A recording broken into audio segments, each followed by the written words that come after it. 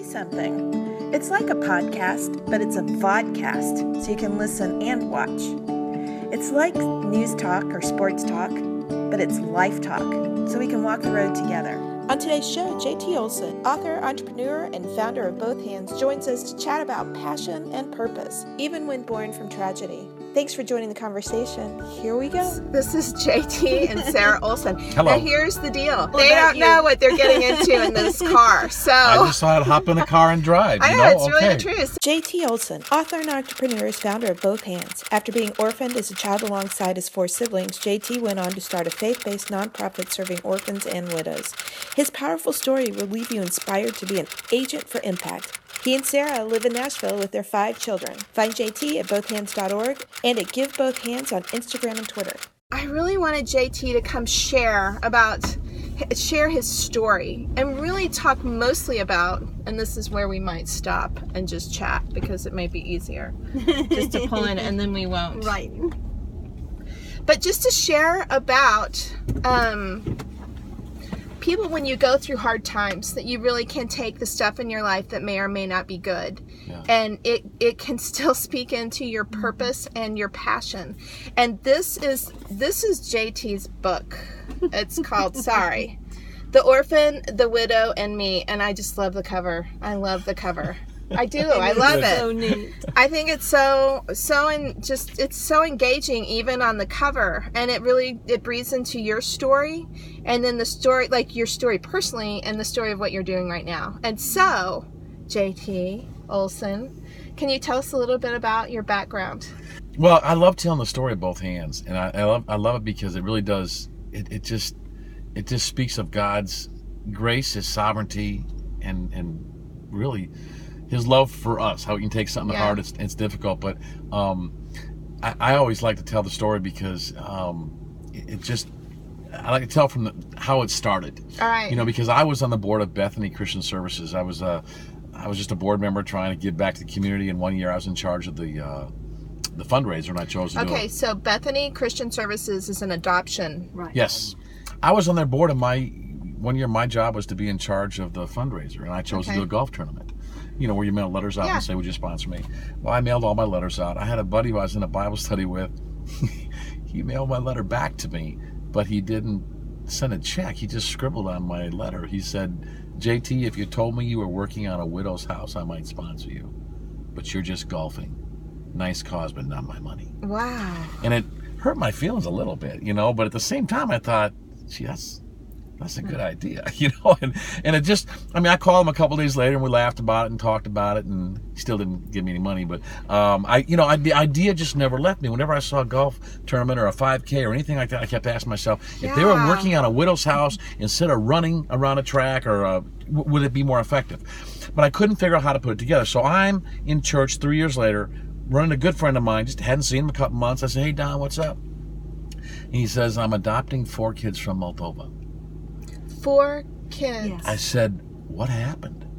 He said, I went over there on a mission with Sweet Sleep, where they deliver beds to orphanages. Okay. I fell in love with this little boy, his 11-year-old boy, his name George, and throughout the rest of the week we were inseparable. And my wife and I said, let's start the adoption process. Well, we found out in the adoption process, he's got 3 siblings. And Don looked at me and he said, we're not going to break the siblings up. Well, when he said that made me think about, really, when I was 12, in 1969, we lived on a farm in northeastern Iowa. Yeah. And there was 5 of us kids, and one weekend I remember in March, my mom and dad left to celebrate their 16th wedding anniversary. And us kids were kind of farmed out to different places, and I remember Saturday night we were being brought home because they were coming home. Mom and dad were coming home, and I'd played in the barn all day. I was dirty, so I had to go in the basement and change. My older brother went upstairs, but I remember sitting on this chair in the basement, bending over, unlacing my boots, and my brother came down the stairs, and I looked up at him. Your younger brother? My older brother. Your older brother. And I said, I was excited, I said, are Mom and Dad home? And he looked at me, and he said, Mom and Dad are dead. JT. Yeah. How old were you? 12. 12 grade. years old. And I looked at him, and I said, what? He said, Mom and Dad are dead. They were killed in a car accident an hour ago. he walked upstairs. He had just found out. How old was your brother? He was 15. How many of you? There's one who was 14, and we had a 5-year-old and a 3-year-old. My little sister was 5 and 3. Wow. But I remember hitting the floor. I remember that cold cement floor and wailing like any 12-year-old would wail. And the thoughts that went through my head. I just remember what it's like to be an orphan. I remember it's like being told those words. I know it's like to wonder who's going to take care of us. Yeah, and not want to be separated. Yeah. And I know what it's like to wake up the next morning and just really for the first 30 seconds, 40 seconds, you're just thinking it was a dream. I bet. And then the next 15 seconds, you wrestle with everything you've got to make sure it's a dream. Because you want it to be a dream. You want it to be a dream so bad. Yeah. And then you realize it's not. And I'm so I know sorry. that feeling. And I know that feeling, and I know what it's like. But I also know what it's like to be rescued. Yeah. Because 3 months before the accident, my mom and dad changed their will. That if Really? anything would happen to them, us 5 kids would go live with my aunt, my mom's sister and her husband. And they changed their will, vice versa. My aunt and uncle lived in a very nice suburb of Milwaukee called Brookfield. They had 3 kids of their own. And they took all 5 of us in. 33. They were 33. They were 33 years years old. old. How old were your parents? My mom was 37. My dad was 59. Do the Okay. math on that. Yeah. That was so, I mean, it was... And so it was her younger sister. Who took all 5 of us in. And how old were their 3 children? They were in 6th grade, 4th grade, and they had a 2-year-old. So you did this with them, pretty much. Yeah. It would be what you would call a kinship adoption. That's Foster care. amazing. Oh, They're so they're beautiful. heroes. They're my kidding. heroes. They're just amazing. They had just And, started their business 3 years before. A year before they'd started a business, and I mean, so there was New business. all of a sudden their family went from 5 to 10. Well, and so abruptly losing her sister. Oh, and they were. I mean, They were the best friends. heartache. They were best friends. Boy, tight. that's brutal. It is hard, and all those years, my aunt really never had time to really grieve it. You know, because she was too busy taking care of bet kids. she She was didn't have any making. time She had to 3 grieve. shifts of breakfast in the morning for kids. She had the high school shift. She had the junior high kids. Oh, and she had yeah. the, I mean, it was like, and then Well, and are they boys? Are they brothers ahead of you? 2 older brothers, yeah. And then there's Wow. me, and So then there's she hit teenagers in the midst of all that. True blue. Yes. That would be hard Two- because she really didn't have that. No. yeah, And she only had teenagers, girls before. 3 teenagers who just lost their parents. Oh man, Well, so back to the story with Don. you got When it. Don looks at me and says, "We're not going to break up the siblings," I'm the just right guy to say Yeah, that. you are the just I'm right the guy. just right guy. 'Cause I love that, the just right guy. I'm not going to sit there and say, "Are you sure?" I mean, I sat there and I remember so clearly the thought that went through my head, and that was, here's a man who's trusting God in a way that I envy. I want to trust God the way Don is trusting him, because he's taken 4 kids and, whew. And I asked him, I said, how much is it going to cost? Yeah, because that is okay. Adoption is an expensive endeavor. It's And huge. did they do that as a group, or was it for each child? Well, it was. I mean, There's the whole some. the So whole it was thing. expensive. Yeah, he said it's going to cost Yes. about $65,000. Wow. And I asked him. I said, "Do you know how you're going to raise that money?" He said, "No." And I said, "I think I got an idea." Because it made you think back to the The whole the golf yeah. whole golf Because tournament. remember, It's for- like, okay. Yeah. For 2-3 years, that's been marinating in my mind. Right. I mean, I literally met with 3 or 4 businessmen, shared my ideas, and just trying to figure out what to do with it. Yeah. And at first I thought it was to raise money for sonograms and stuff like that, you Right. know. But and I you're like, no. so I told So Don, the just right guy at the just right time. Yeah. yes, that's exactly right. And Don and I put together a plan. We recruited about 13, 14, 15 other friends. We all mailed letters out saying, would you sponsor me while I work in this widow's house? We got all the supplies that we needed donated by either local merchants or individuals. So we didn't spend any money. Wow. And we spent the day working on our house. And when it was over, we'd raised over $70,000. Wow. Isn't that amazing? Okay, Wow, so that's you, right. you work on the widow's house to raise the money, and then the money goes to the adoption. Right. Explain That's really, okay, that's fascinating. Yeah, the widow gets free labor. She gets loved on. She gets her house fixed up, cleaned up, decluttered. And all the money, 100% of the money goes towards the cause of the adoption. My gosh, and we don't, so we don't cool. take any money out either. So it's 100%. 100% what they raise, because we raise our operations That's expense on the really side. neat. We do that on the side.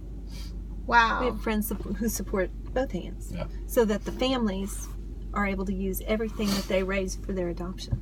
And so since we started, and that was that first project, that kind of experimental project to see if this thing would work, it was the first one that happened in March of 07. We did another project in April of 08, and it was at the end of that second project where Sarah and I went out to eat after that project, and I was a little bit bubbly, probably, I was just on fire saying, this is amazing, because what we did was amazing at that house. And I remember we put on a new roof in that lady's house. Well, tell who that lady was.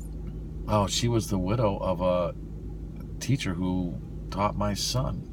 She had lost her husband in a car accident in November. In a car accident, of all things. Yeah, and he was... really, like your folks. I know, that's right. Yeah. And so she needed help. She needed a new roof. And it was only our second project. I mean, there's a lot of ways God came together in that project. But I remember climbing up on that roof, carrying shingles up, and working that little gun thing. I put some shingles in. The farm boy coming back out. Yeah, really, so true. I know. I stood in that roof and I looked out at that neighborhood. I looked at all those people. There was 52 people there helping that day. 52. I mean, I saw in the front and back the way we transformed her lawn and house was amazing. I looked out. I counted 19 different cars, all parked all over the place. I thought, what a testament. But what it reminded me of was, I remember about a month after the accident, going back to when I was 12 now, my little sisters, who were 5 and 3, moved in immediately with my aunt and uncle in Milwaukee. Okay. Us 3 boys stayed on the farm to finish the school year out, and also to help with the farm, because my dad had a brother, Uncle Clifford, who lived with us. Okay. Uncle Clifford was 65. He couldn't farm by himself. Right. And it was 400 acres. And my dad also had a sister who was a widow. She came in and lived with us. So though she did our cooking and cleaning, Uncle Clifford just kind of helped keep things in order, and us 3 boys went to school and finished the school year out. But I remember about a month after the accident, getting off the bus. It was a beautiful April day. And our bus stop's about a half mile from the house. It's on a hill. You can see a lot of the farm. And I remember getting off the bus, and there were all our neighbors in the fields, plowing our fields, planting our crops. They were taking care of everything what we needed. It was amazing. And it's like the Juvics and the... Yeah, there's Bert Juvic, Everett Ellison, Leland Meyer, Bob Grana, Johnny Wolf, Ed Cooper. I remember those farmers. They're just everyone stepping in and doing what you needed. Yeah, when you're a farm kid, you know whose tractor belongs to who. Oh, I bet that's true. You're driving in there, you know whose tractor that is. And I looked down the fields and I thought, look at all this. This is amazing. But it never left me. And when I stood on that roof of that second project and saw those cars, that's what made me think about it. I thought, this is living. Sarah, my bride back here, she has a way of putting some things, and one thing I've heard her say many times, God doesn't waste our sorrows. Yeah. He doesn't waste our tears. And he can take something that's hard and turn it into something that's just amazing. How do you get to that point where you let him do that? You know what? I think it's probably a series of things. I don't know if it's any one thing. It's probably, for me, it was a series of things. It was just the business I was in. I wasn't enjoying it. And I thoroughly enjoyed putting on this project. I thought, I'm good at this. This is what I want to do. This is more of my gifting. It takes all the gifting and skills that I developed for 30 years in the business world, puts them to use in a way that wasn't being put to use before. And it was clear. And plus, I had some people around me that I recruited a board of some people who believed in it. Yeah. And they were so supportive. And it's just... Well, there's a saying, your pain becomes your platform. Oh, I love that. Yeah. Your pain and that's true. becomes your platform. I mean, you would never pick your pain. You'd wish you could escape it, right? If you're human at all. But the fact is, God brings it for a reason. He always uses it. Yeah. And it's almost like this, both hands, is what this man was made for. It's what it was all leading up to. All of his life was this, both hands. You've never met a man more happy in his calling than this one. Yeah. And God redeems it. God is in the business of restoring the years that the locusts have eaten. Mm-hmm. That's his specialty. Right. Yeah. So. But we've done, and the exciting thing is that we've done 684 projects now in 42 states. Wow. 684 projects. In 9 years. In 9 years. That's incredible. I guess 10 years. The first one was in 07. Yeah, that's right. Yeah, it would be 10 years. But we weren't official. I am good at that new math. So 684 projects in 42 states. We've raised $7.9 million for families to use for adoptions. Wow, that's insane. And 100% has gone towards that. We don't take anything out. 735 widows have been blessed. And I think it's 817 kids are no longer orphans. Wow. That's living. That is living. That's living, baby. Mm-hmm. That is amazing. So it's amazing what we get to do. I can't believe we get to do this. For me, it was like I was 52 when I started both hands. It was like God was saying, this is what it's all been about. Just tee it up and swing. Everything, all the trainings, everything's right. Now I just want you to do what comes natural to you. Wow, that's Tell amazing. the story. That's what I do, and it's fun. It is great. Well, and it was so natural as well. I mean, it all unfolded on the heels of our adoption of Grace. That's right. So you had 3 kids and almost an 4 kids, and even an amazing story as that goes. That is an amazing story. And then you had this beautiful Grace enter your life. Beautiful Grace. Well, it's true. She is. Yeah. She's precious. And I remember in that story, it's just there was a point, and for me that's one of the starting points of all this, everything with adoption. Now God kind of pricks at your heart, and sometimes a little bit harder. Right. Opens up a little bit. But I remember the night, it was December 24th, 2001 was my moment, because I was headed up. My wife had sent me to the attic to get the stockings to hang by the chimney with care. And I went up in that attic. And before this, we had this discussion for probably 2-3 years about adoption. I was on the board of Bethany. I was on the board of Bethany because I'm pro-life, and I want to do anything I could to, like I said, put money where your mouth is and do whatever you had to do to help, and not just be against it, but to help. Yeah. What are you for? And so we kind of danced around this adoption issue, and I would come home from a meeting, and my wife I'd say, well, there's a couple kids just born at the neonatal unit downtown Baptist, and she said, let's go see them. And I'd say, what do you mean? We can't afford a deer. We just started a business. We're trying to do this. We haven't taken a salary. Anything we do, if we want to adopt a baby, we're gonna have to go into our life savings. Do you want to go into our life savings? And that would usually shut her up. And then at one point, very practical. Yeah, I mean, that's how most guys are, and that's the guys that are always the last one to join because they're thinking money. We can't afford it. Okay, so one time this discussion happened, and at one point she said, listen, I got 4 kids right now, and I'll be happy the rest of my life with these 4 kids. Right. I could take one more. I'll be happy with one more. I can take either one. What I can't take is the yes one day from you and the no one day, and the yes and the no and the up and down. So you can talk about adoption with your friends, talk about it with anybody else, but stop talking with me about it. Yeah. So just so you know, the kids and I are on board. We'll adopt. When you get on board, let us know. And then lo and behold. Oh, and then every night I'm putting the kids to bed, and they're saying prayers and saying, dear God, please let Daddy let us adopt. And and I mean you were getting the full course. Yeah, so all that leads up to this Christmas Eve, and I'm walking up to the attic, and I look around the attic, and I see strollers and high chairs and cribs and car seats. And I say, the thought hit me, we've got everything we need to raise a child. Yeah. What's wrong with using a life savings to save a life? Oh, that's so beautiful. Well, life savings to save a life. That was my watershed moment. Right. That's when it hit me. I thought, what's important? What's important in life? What's not going to rust? What's not going to burn? What's not going to blow away? Yeah. And it's not an IRA. Mm-hmm. Right. And I walked down the stairs. I told Sarah, I said, we've got everything we need.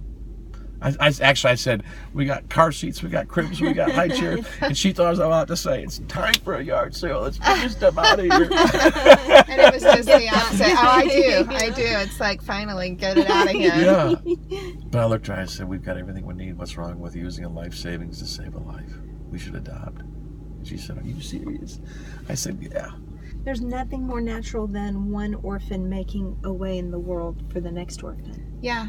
And in God's economy, I feel like the best investments we'll ever make are in people who have no ability to repay us. Part of your job that you did when you were in college was selling books, which just seems like, I'm just going to tell you, I sold the Waco Tribune-Herald newspaper over the telephone, so I kind of get a little bit of what, not door to door, but I did it over the phone, which was probably a little less rejection than someone slamming the door in my face, but it was a brutal job. And I loved how you say this. If you act, that really hit you. If you act enthusiastic, you become enthusiastic.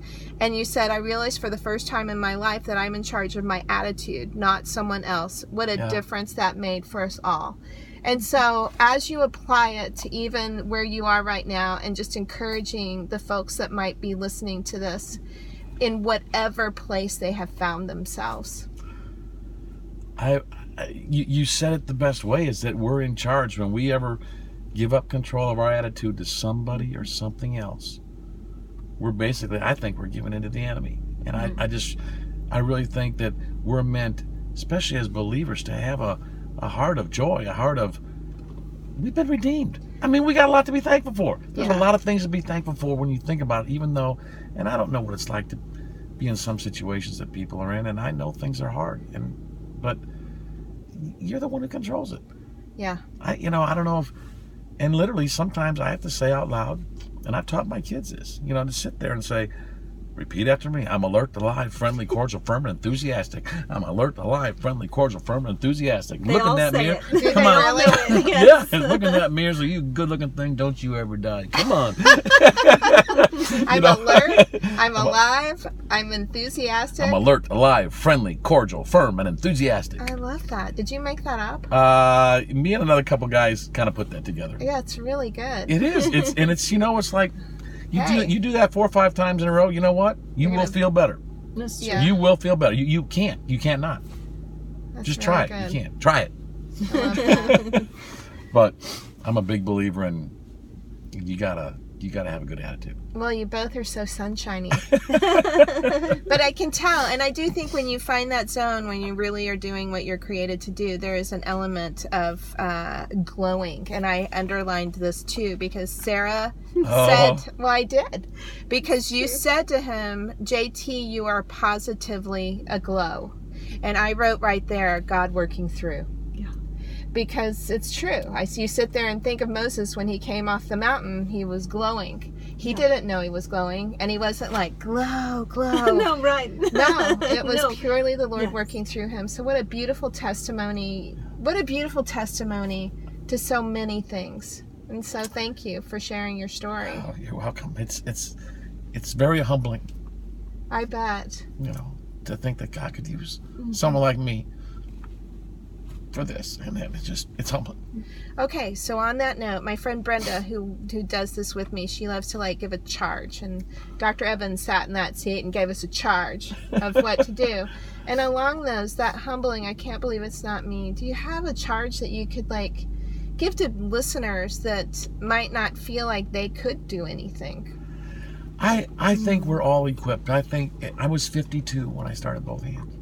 So it's not like, I was 25 and I knew exactly what I was going to do. I mean, there was a lot of years. In fact, someone pointed out to me the other day, you were 12 years old when the accident happened. Yeah. And you were 52 when you started Both Hands. Wow. It's a 40-year difference. Wow. There's biblical significance to 40 years. Yeah. I was in the desert.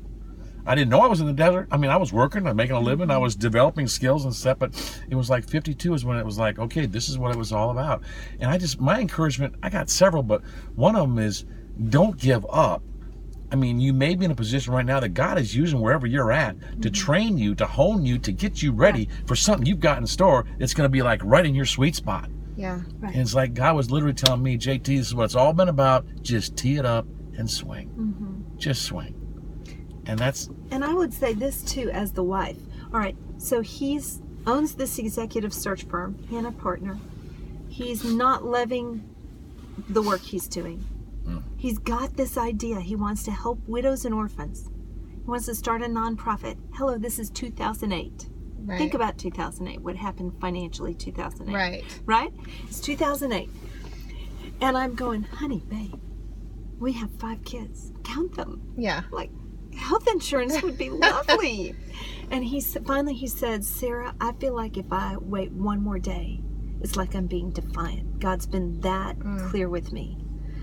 And I remember thinking, okay, Sarah, when you got married, did you say this man and a house in Brentwood and a Y membership and my kids have nice clothes? Or did you say this man?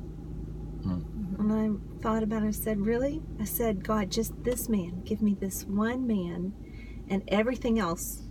But this I want. And so I said, well, sister, the captain just said the ship is sailing that away. Put on your big girl panties. It's time to go to work. And I went from being a stay-at-home homeschooling mother of 5, went to work at Belmont University in admissions and then in development. And God had a plan in all of it. I remember driving down to work my first day in my car. Had just gone to coffee and lunch for my birthday with my friends. I had my little presents on and pictures of my family that I'm going to put on my desk at work. Oh my gosh. And I'm crying. I and bet I'm you just are, thinking, because you're like, at my don't- work. Yes, my work is my kids. back That's there. it's back there. And I remember crying and just saying, Lord, how can this be in our best interest? I mean, I know it's what JT wants to do. Is it in Nick's best interest? No, and I just went through everybody in the family. I felt like God was nudging my heart. Sarah, there's one more person in the family. But you know how a mom is. Right. Like you're never thinking about what's in your best. You're just thinking about them. No, it's so And true. I felt like he was prompting my heart. Sarah, I've got you.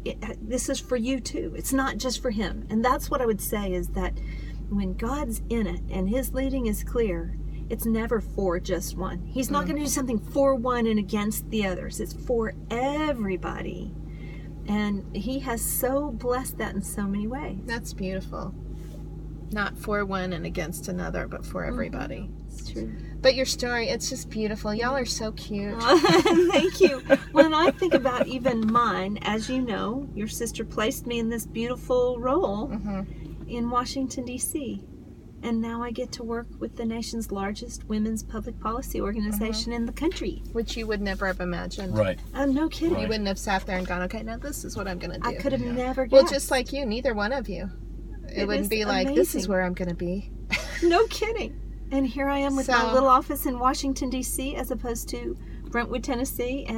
But God works it all out. And it's just been amazing to both of us get to do work that we feel like matters when you look at life through your 100-year glasses.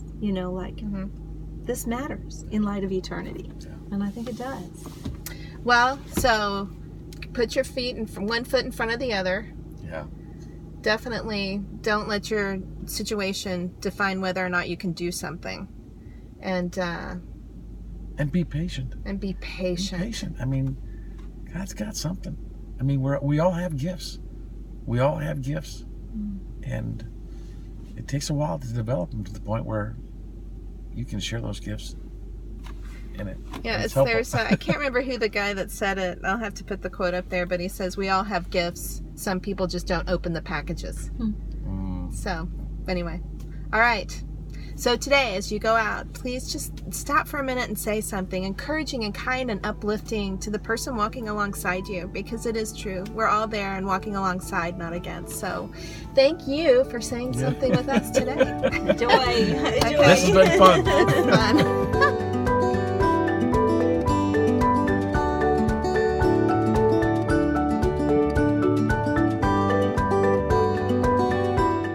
Thanks again for joining the conversation. We love hanging out with you guys. Want to stay connected? Like or follow us on Facebook, subscribe to our YouTube channel, or follow us on Instagram. See you next time on Say Something.